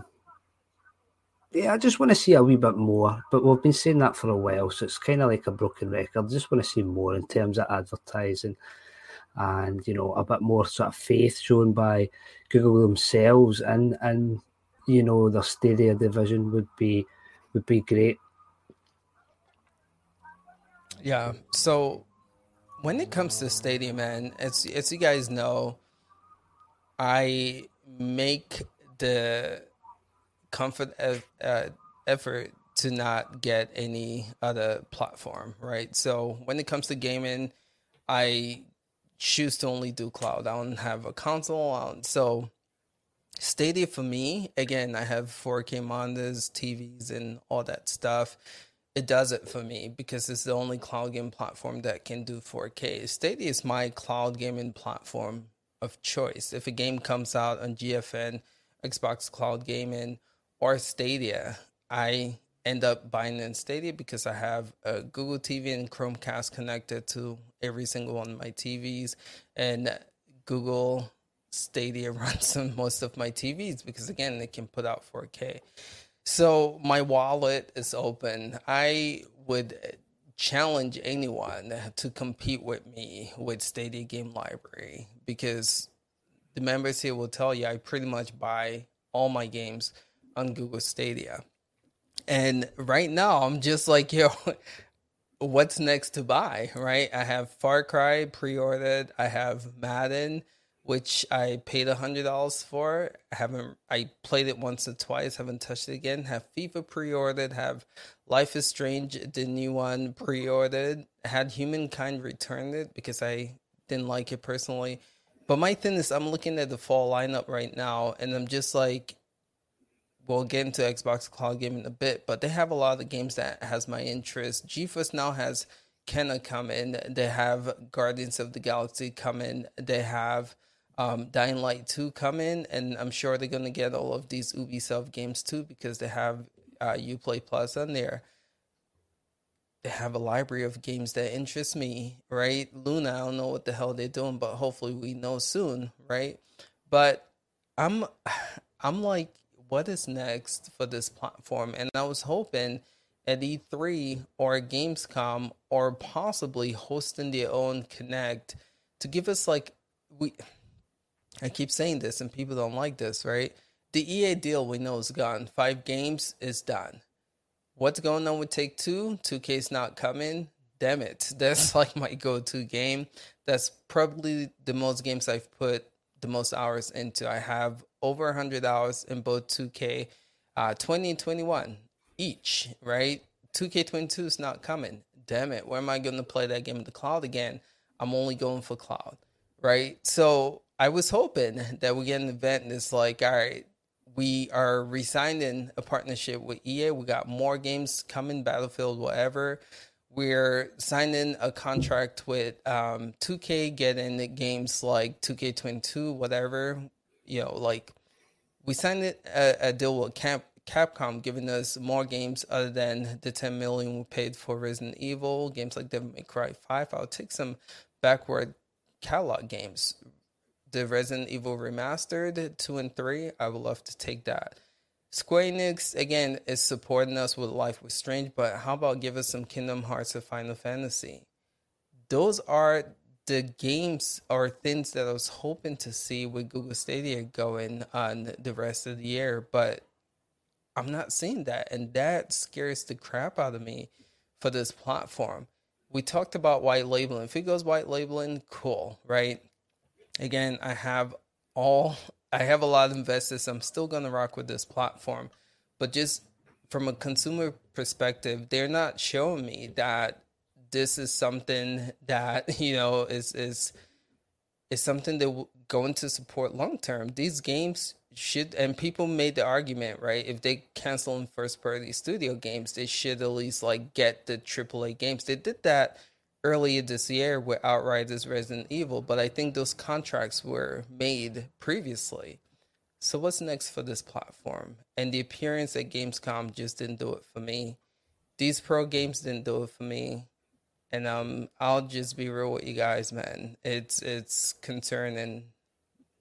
It's concerning. That's all I can say about this. So that's my take on Stadia. And anyone else, if you want to add to it, do. And if not, we'll move to Xbox Cloud Gaming for sure. I just want to say the reason why some of us are really hard on Stadia is because we wanted to succeed. The promise was there when it launched, or in the build-up to launch. We've been watching the platform change and evolve, but the same old problems which started at launch are still here to this day. Communication is still diabolical. And I just want to know what games are coming. It's just be upfront. We've got 40 more games to come this year. Thereabouts. So that's a couple of games. That would be a couple of games a week, wouldn't it? In and around that we should be getting. Just tell us what's coming. The stealth drops are absolutely awful. At this moment in time, it goes back to my point from earlier. You just don't know what Stadia is at this moment in time. Is it and I don't want to use it. Is it a platform for DAPS gamers who are just trying to get back into gaming as a quick fix? Is it a platform for where it's only going to be your platform, or is it just a test bed for the white labeling? It's just, this is where they're going to chuck a couple of features, chuck a couple of games, get some people playing them so they can show it off to get the big publishers and developers to actually use the hardware. There just seems, I think, it just comes, we just need more communication to see where Stadia is going. So I'll be honest with you, Duncan. I don't think Google knows what Stadia is supposed to be right now. They had a plan, right? They came out of GDC, they laid out their plan, but obviously that didn't work. And I think right now they are in a rebuilding phase and they're trying to figure out what is Stadia, what's it going to be. And I think that's why they're not communicating with us, because honestly, I don't think they've figured it out themselves. And I think they are trying to figure out what is Google. I mean, to have John Justice leave, how many months ago, that's a major shakeup, right? So like, what's going on with, did he leave? Did they fire him? Because if he left, right, that's a certain big person leaving. Who's going to take his role? What I think they're trying to figure out what this platform is, and that's why we don't even know, because honestly speaking, they might right now not even know. And so I don't know, man. I hope they figure it out, because again, the tech is there. They can kill it. It's just a matter of them doing what they're supposed to do, which we're all hoping that they can figure it out and keep doing it. So, anywho, that's all I got for Stadia. Let's move to Xbox Cloud Gaming. As you guys know, Psychonauts 2 was released this week. Brilliant game if you guys haven't played it. And when it comes to GDC, when it comes to Gamescom, not trying to be like an Xbox. Some of you guys might not even know this about me. I actually don't like Microsoft. I'm a Sony fanboy. And, I love Sony's first party. I always would choose Sony when the battle was on. But I respect the tech. And lately, I feel like Microsoft has been very consumer friendly. And I feel like they've been listening to a lot of what the consumers are wanting, and they're doing things that are making the consumers happy. And it just, by the news and the moves that they keep making, it's just like, they get it. They get it. And I think for me with Gamescom, it's another show that shows people like they get it. So let's talk. I'll give my take on Gamescom, but I'm just going to open up to the panel. What's your take on Xbox Cloud Gaming's performance here at Gamescom? To get started, Duncan, what's your take here? Okay, I'm gonna divide this up into a couple of different grades here. Sure. I thought their conference was mediocre. It was the worst conference they've probably done this year. Agreed. In terms of pacing and absolutely everything. But if you actually step back from it and look at the announcements, it was actually quite a reasonably good sort of conference there. It's not as good as the E3 one, but it was decent enough. I think people are going to forget about. They announced a ton more games coming to Game Pass, and they're going to cloud with the Humble bundle or the Humble deal that the structure. But obviously, the big takeaway is the Xbox Cloud Gaming or whatever. It's xCloud. I'm just going to go back to xCloud because I've mentioned xCloud in the last couple of weeks. With xCloud going on to consoles, that is just opening up a whole new ballpark for people out there. With that going on, you will be able to play Series X games on last gen hardware.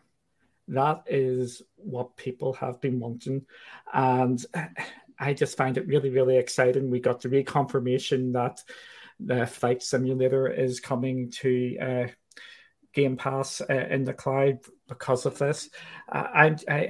How many consoles are out there and people playing on Xbox Ones who are going to just be able to jump in and experience next gen on their old Xboxes? It is just a real exciting sort of time, and I think people aren't going to realize how big this is until it hits later this year, probably with the release of Halo. They must be really excited, or not. They must be really comfortable with they've got their infrastructure ready to go. And as we've seen with Psychonauts this week, their cloud is getting better and better nearly with every release on it. Yeah. Great. Okay. How about you, Chris? What's your take here? Yeah, I think I've read a few things, kind of people's takes on Microsoft appearance, saying that it's you don't always have to show up for every event. I know we've just lambasted like the cloud ones for not showing up at all, but almost sometimes less is more. And I think Microsoft have such a good setup at the moment already. It almost felt like they didn't need all the time they took. And I think what Duncan was covering there, a lot of it ended up being just kind of developer interviews, which suck up a lot of the energy of the pacing of the show. Spending 10 minutes talking to somebody in a kind of interview style, it doesn't really do much for the flow of, I think, an hour or a 2 hour presentation. And especially if they're talking about a game that isn't in your kind of wheelhouse as such, you can very much switch off for the next 15, 20 minutes. And then, there's another trailer. We're right back in with Jeff Keighley or whoever's announcing them. Right. In terms of the stuff that they showed off, more information on some great titles coming up. I think the Halo, of course, getting a date. Everyone was worried it was going to get pushed back yet again. So I think having a concrete date on that has been fantastic.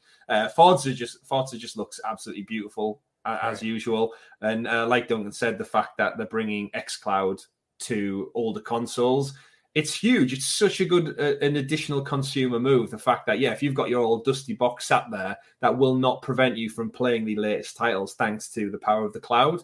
And that's just Microsoft utilizing the boxes they've already got out there in the wild to reach out to an audience that already exists. Yeah. And so I think, in terms of a show, definitely not the best, if not probably one of the slower paced ones we've had in some time. But they can't all be absolute smash hit bangers, and you will have your slow paced ones. Again, it's the long game, and I think a lot of the news coming out of this is just adding more to that amazing wave that Microsoft are definitely riding high on right now. And I'm sure we'll come the end of the year with those two stellar titles coming out. It's going to be a good Christmas for Microsoft. Yeah, for sure. How about you, Monkey? What's your take on Xbox Cloud Gaming at Gamescom? Yeah, I sort of tried to catch up with it quickly today, but going off of other people's opinions that I respect and trust, it wasn't the best event, too long in the tooth, as they say. There was one particular event that sort of reminded me of from during the Summer Games Fest, where it was just constant interviews about all these games with very little gameplay, and you're just sitting there thinking, show us the games, man. We don't care about all this right now. We want to see the games. This is a big event. Show us the games. And it seemed to go sort of down that sort of avenue. But look, yeah, Halo date. Wow, everyone's going to be able to play Halo. Doesn't matter what sort of Xbox you've got. Well, you know where you are in the ecosystem. I wish I'd kept my old Xbox One S just to try that out now and see how well the games are going to stream over that. I might pick one of them up just to see. But Forza, man, the Forza trailer was the best out of everything that Xbox brought during the Gamescom. That. The level of detail in that game is just next level. It's just absolutely incredible. I cannot wait to get in there and try that out. And we need to remember as well, it's not just the consoles they're going to be bringing xCloud to. I think they're going to use the opportunity with their streaming device, probably to move into the countries where, the less, what's the word I'm looking for? The less sort of advanced countries where consoles are just not a viable option, like for Brazil, for instance, the amount of gamers in Brazil that will probably eat up one of these sticks and things like this when the streaming sticks when they come out. You've got the Windows 11 integration coming. You've got the cloud running in the PC app already for insiders. That's probably going to come out very soon. I think towards the end of the year. The one thing that I'm just really missing for xCloud right now is mouse and keyboard support. I think they need to. This is an issue that's been overlooked quite somewhat recently. I think they need to get that sorted. I find it unacceptable, especially with some of the games. Some of the games I can't play because it doesn't recognise keyboard inputs on, through the laptop and the PC. Outer Worlds is one. I always want to try that. Can't get any further. I can create a character, etc., but when I go to put the name in, does not recognise any input, so the game's dead. It's literally sitting dead. So as it's the same. It's the same on the mobile as well. That's a big issue that they really need to fix that. True. All right. Richie, did we get your take here? No, I don't really have that much to add, to be honest. I think everything needs to be said has been said. The only thing I would add is something I've said all along, really, from xCloud. And I'm still going to call it xCloud. Everyone should just still call it xCloud. It's good. It's good branding. Just even nice. Microsoft. Yeah. But I've said I think Microsoft see a future with where you don't have a box under your TV and gaming is just in the cloud. And I think they're going to use this console generation to transition people towards that. In their ecosystem, and being able to play your Xbox Series games on your Xbox One, that's just the next step towards that. Getting more people comfortable playing games in the cloud. Series S is the gateway drug. Yeah. So there's 51 million Xbox One consoles sold, and that's. Again, Monkey was talking about like developing countries, right? So that's most of them who game already probably own an Xbox. So putting this in front of them, giving them an opportunity to try cloud gaming, and again, mobile phones. I don't know. I think that's a good thing overall for it to come to the previous consoles. But I do want to know for you, Richie, any games stand out in the event for you that you're looking forward to testing out? Not particularly, to be honest. But there again, I've never really been invested in Microsoft's ecosystem. I've always been very much like yourself.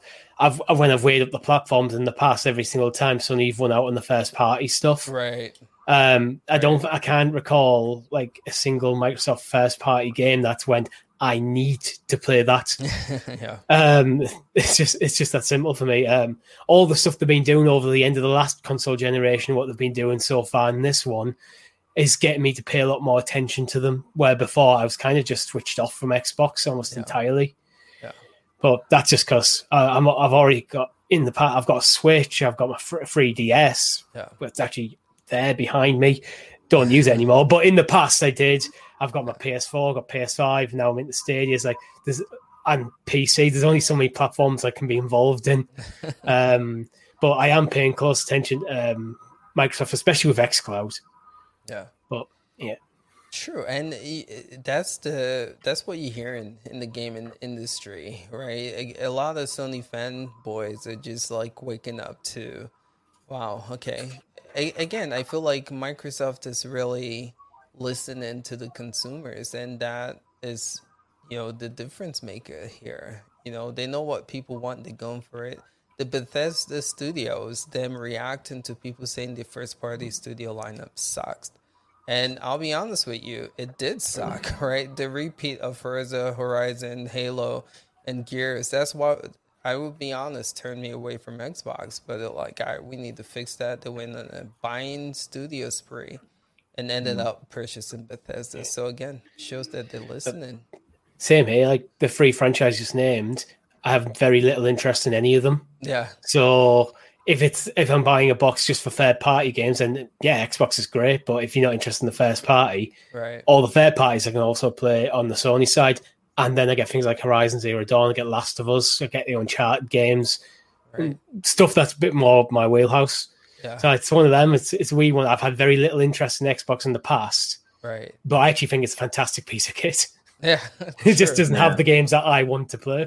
Sure. Yeah, and that's what it goes back to, Ace, what you were saying about just Microsoft changing things around. But that kind of investment in those plans, listening to what people say, right, that was 7 years in the making from them absolutely messing up the launch of the last console. So it's not like they've just flicked the switch and all of a sudden everything's firing on all cylinders. This is deals that were done years in the making. You're right. So again, bringing it all back around to cloud, it's in such its infancy. Yeah. The last generation of consoles was what, 7 years, give or take? Yeah. Mm-hmm. And Luna's not out of beta, Stadia's not 2 year old. We've just seen all these changes come off the back of 7 years. So again, back to what Rich was saying, to echo everyone's sentiments, it's just, everyone's got different tastes. Play where you want to. Some will have pros, some will have cons, and that's just life in general. Variety's the spice of life, right? Sure. So and they'll all have great things coming in the future. You just gotta be patient, enjoy the ride, folks. That's what it's all about. Agreed. I love that you keep coming back to the infant stage of cloud gaming, and it's 100% true. The way I game, again, it's like I have all of them, right? So if there's a game I want, I know I can find it. Again, I'm not playing I don't have any console. I have a pretty dope rig, but I don't game on it. So my thing is like the fact that I can pretty much play most AAA games in first party exclusive, except from Sony's. In the cloud, I'm good. But yeah, these, like you were saying, 7 years in the making, and hopefully, it gives hope that a company that might not be doing well now still, possibly can turn things around. So that's still to see. But I do want, I think, who was that on here? Michelle. You were saying the chat is pretty hostile to Stadia. I was hoping not. But if you do feel like it's hostile, I truly apologize. We got Ray saying, I love Stadia. Not trying to make this hostile, just giving people an opportunity to just, talk about their favorite or interested cloud game platform. But hopefully the chat is not too toxic for people. But anyone else want to add to the Xbox cloud gaming stuff? I just want to say about the games. I think that is what we're waiting to see from Microsoft. Is all the money they're sticking into to make these games going to pay off?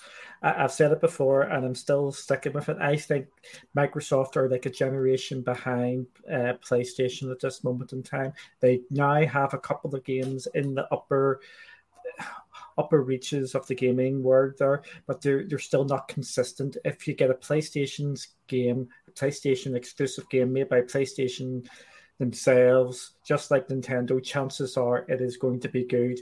It's a flip of a coin still for me with Microsoft, if it's going to be an absolutely amazing game or if it's just going to be subpar. And they do need to broaden out the scope of the games, but that's why they bought all these studios. So we're still in the wait and see sort of stage with them. Yes. That PlayStation Studios logo carries a lot of weight because they've just keep releasing good titles under that banner. So it gets that expectation. So they establish the quality. Nintendo have done the same over decades. Microsoft, I think, in the infancy of doing that, they've started, okay, we need to buy some studios.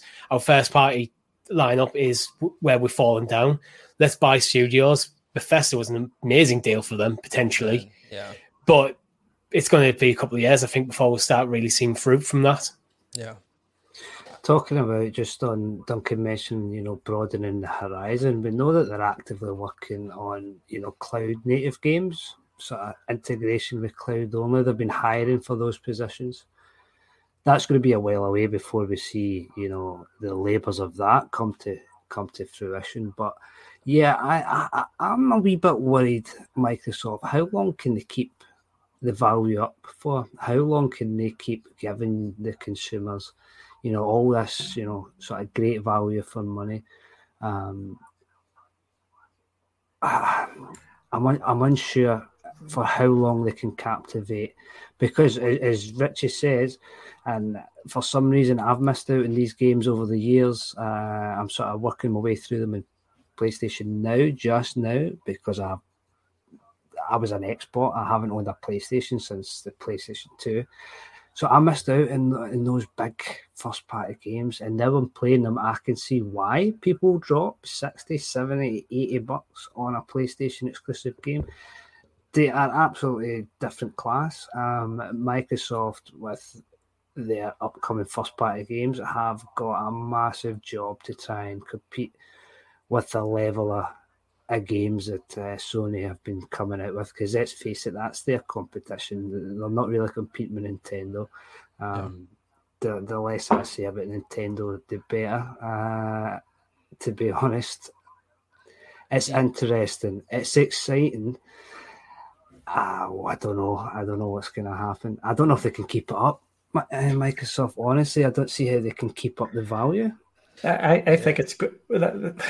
Its scale is one of the ways they're going to do it. They're going to be trying to get as many people as possible to get onto it, and with putting it into TVs and things like that.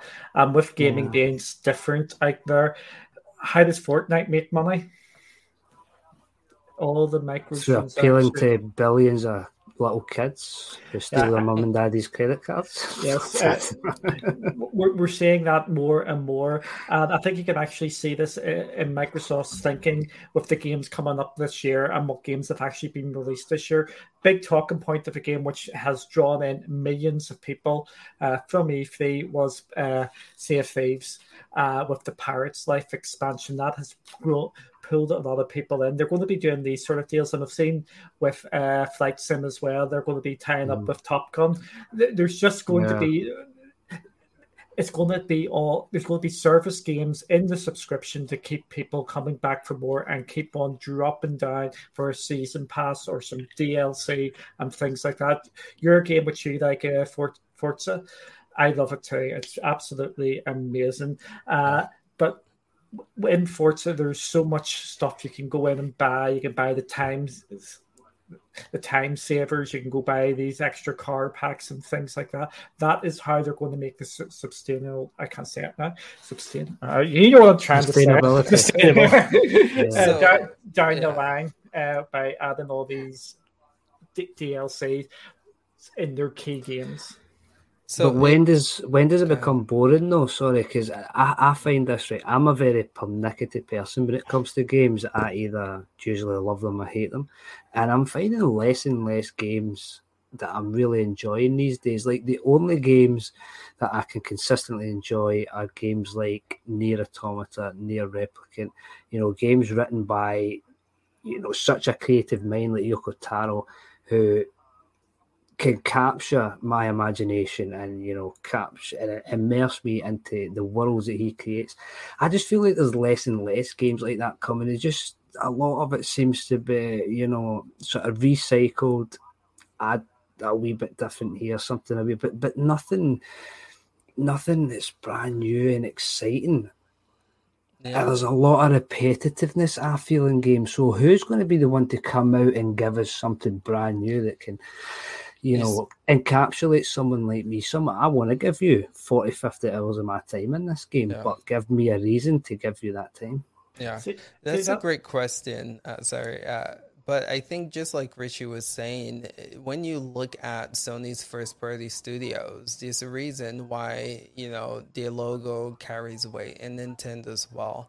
They've proven that. I mean, if Sony release a game, best believe, you're getting a damn great experience with that game released. I feel like those games, and then when it comes to, again, Microsoft, it's been rinse and repeat, but with Bethesda under, think about Starfield next year and the next Elder Scrolls, the next Doom, those games are going to be exclusive to that platform. So I feel like soon, right, that deal is going to start playing out to where they are going to hopefully start having those games that make you say, shoot, I need to pick an Xbox for this. I need to play this on a Microsoft console. But I get what you're saying. There's less and less of those Echo, Shadow of the Colossus. Those are my games, man. But it feels like there's less and less of those type of games. But hopefully we start seeing those games and seeing creativity go back into making games like that. But yeah.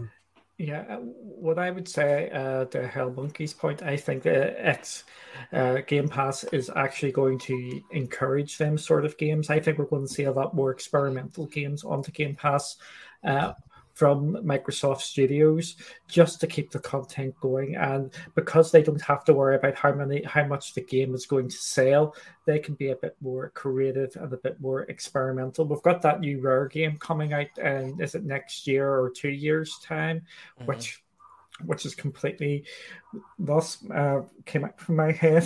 It's a brand new IP that is going somewhere completely different. So I'm actually quite relaxed about new types of games and experiences coming to Xbox because of Game Pass. Yeah, I agreed.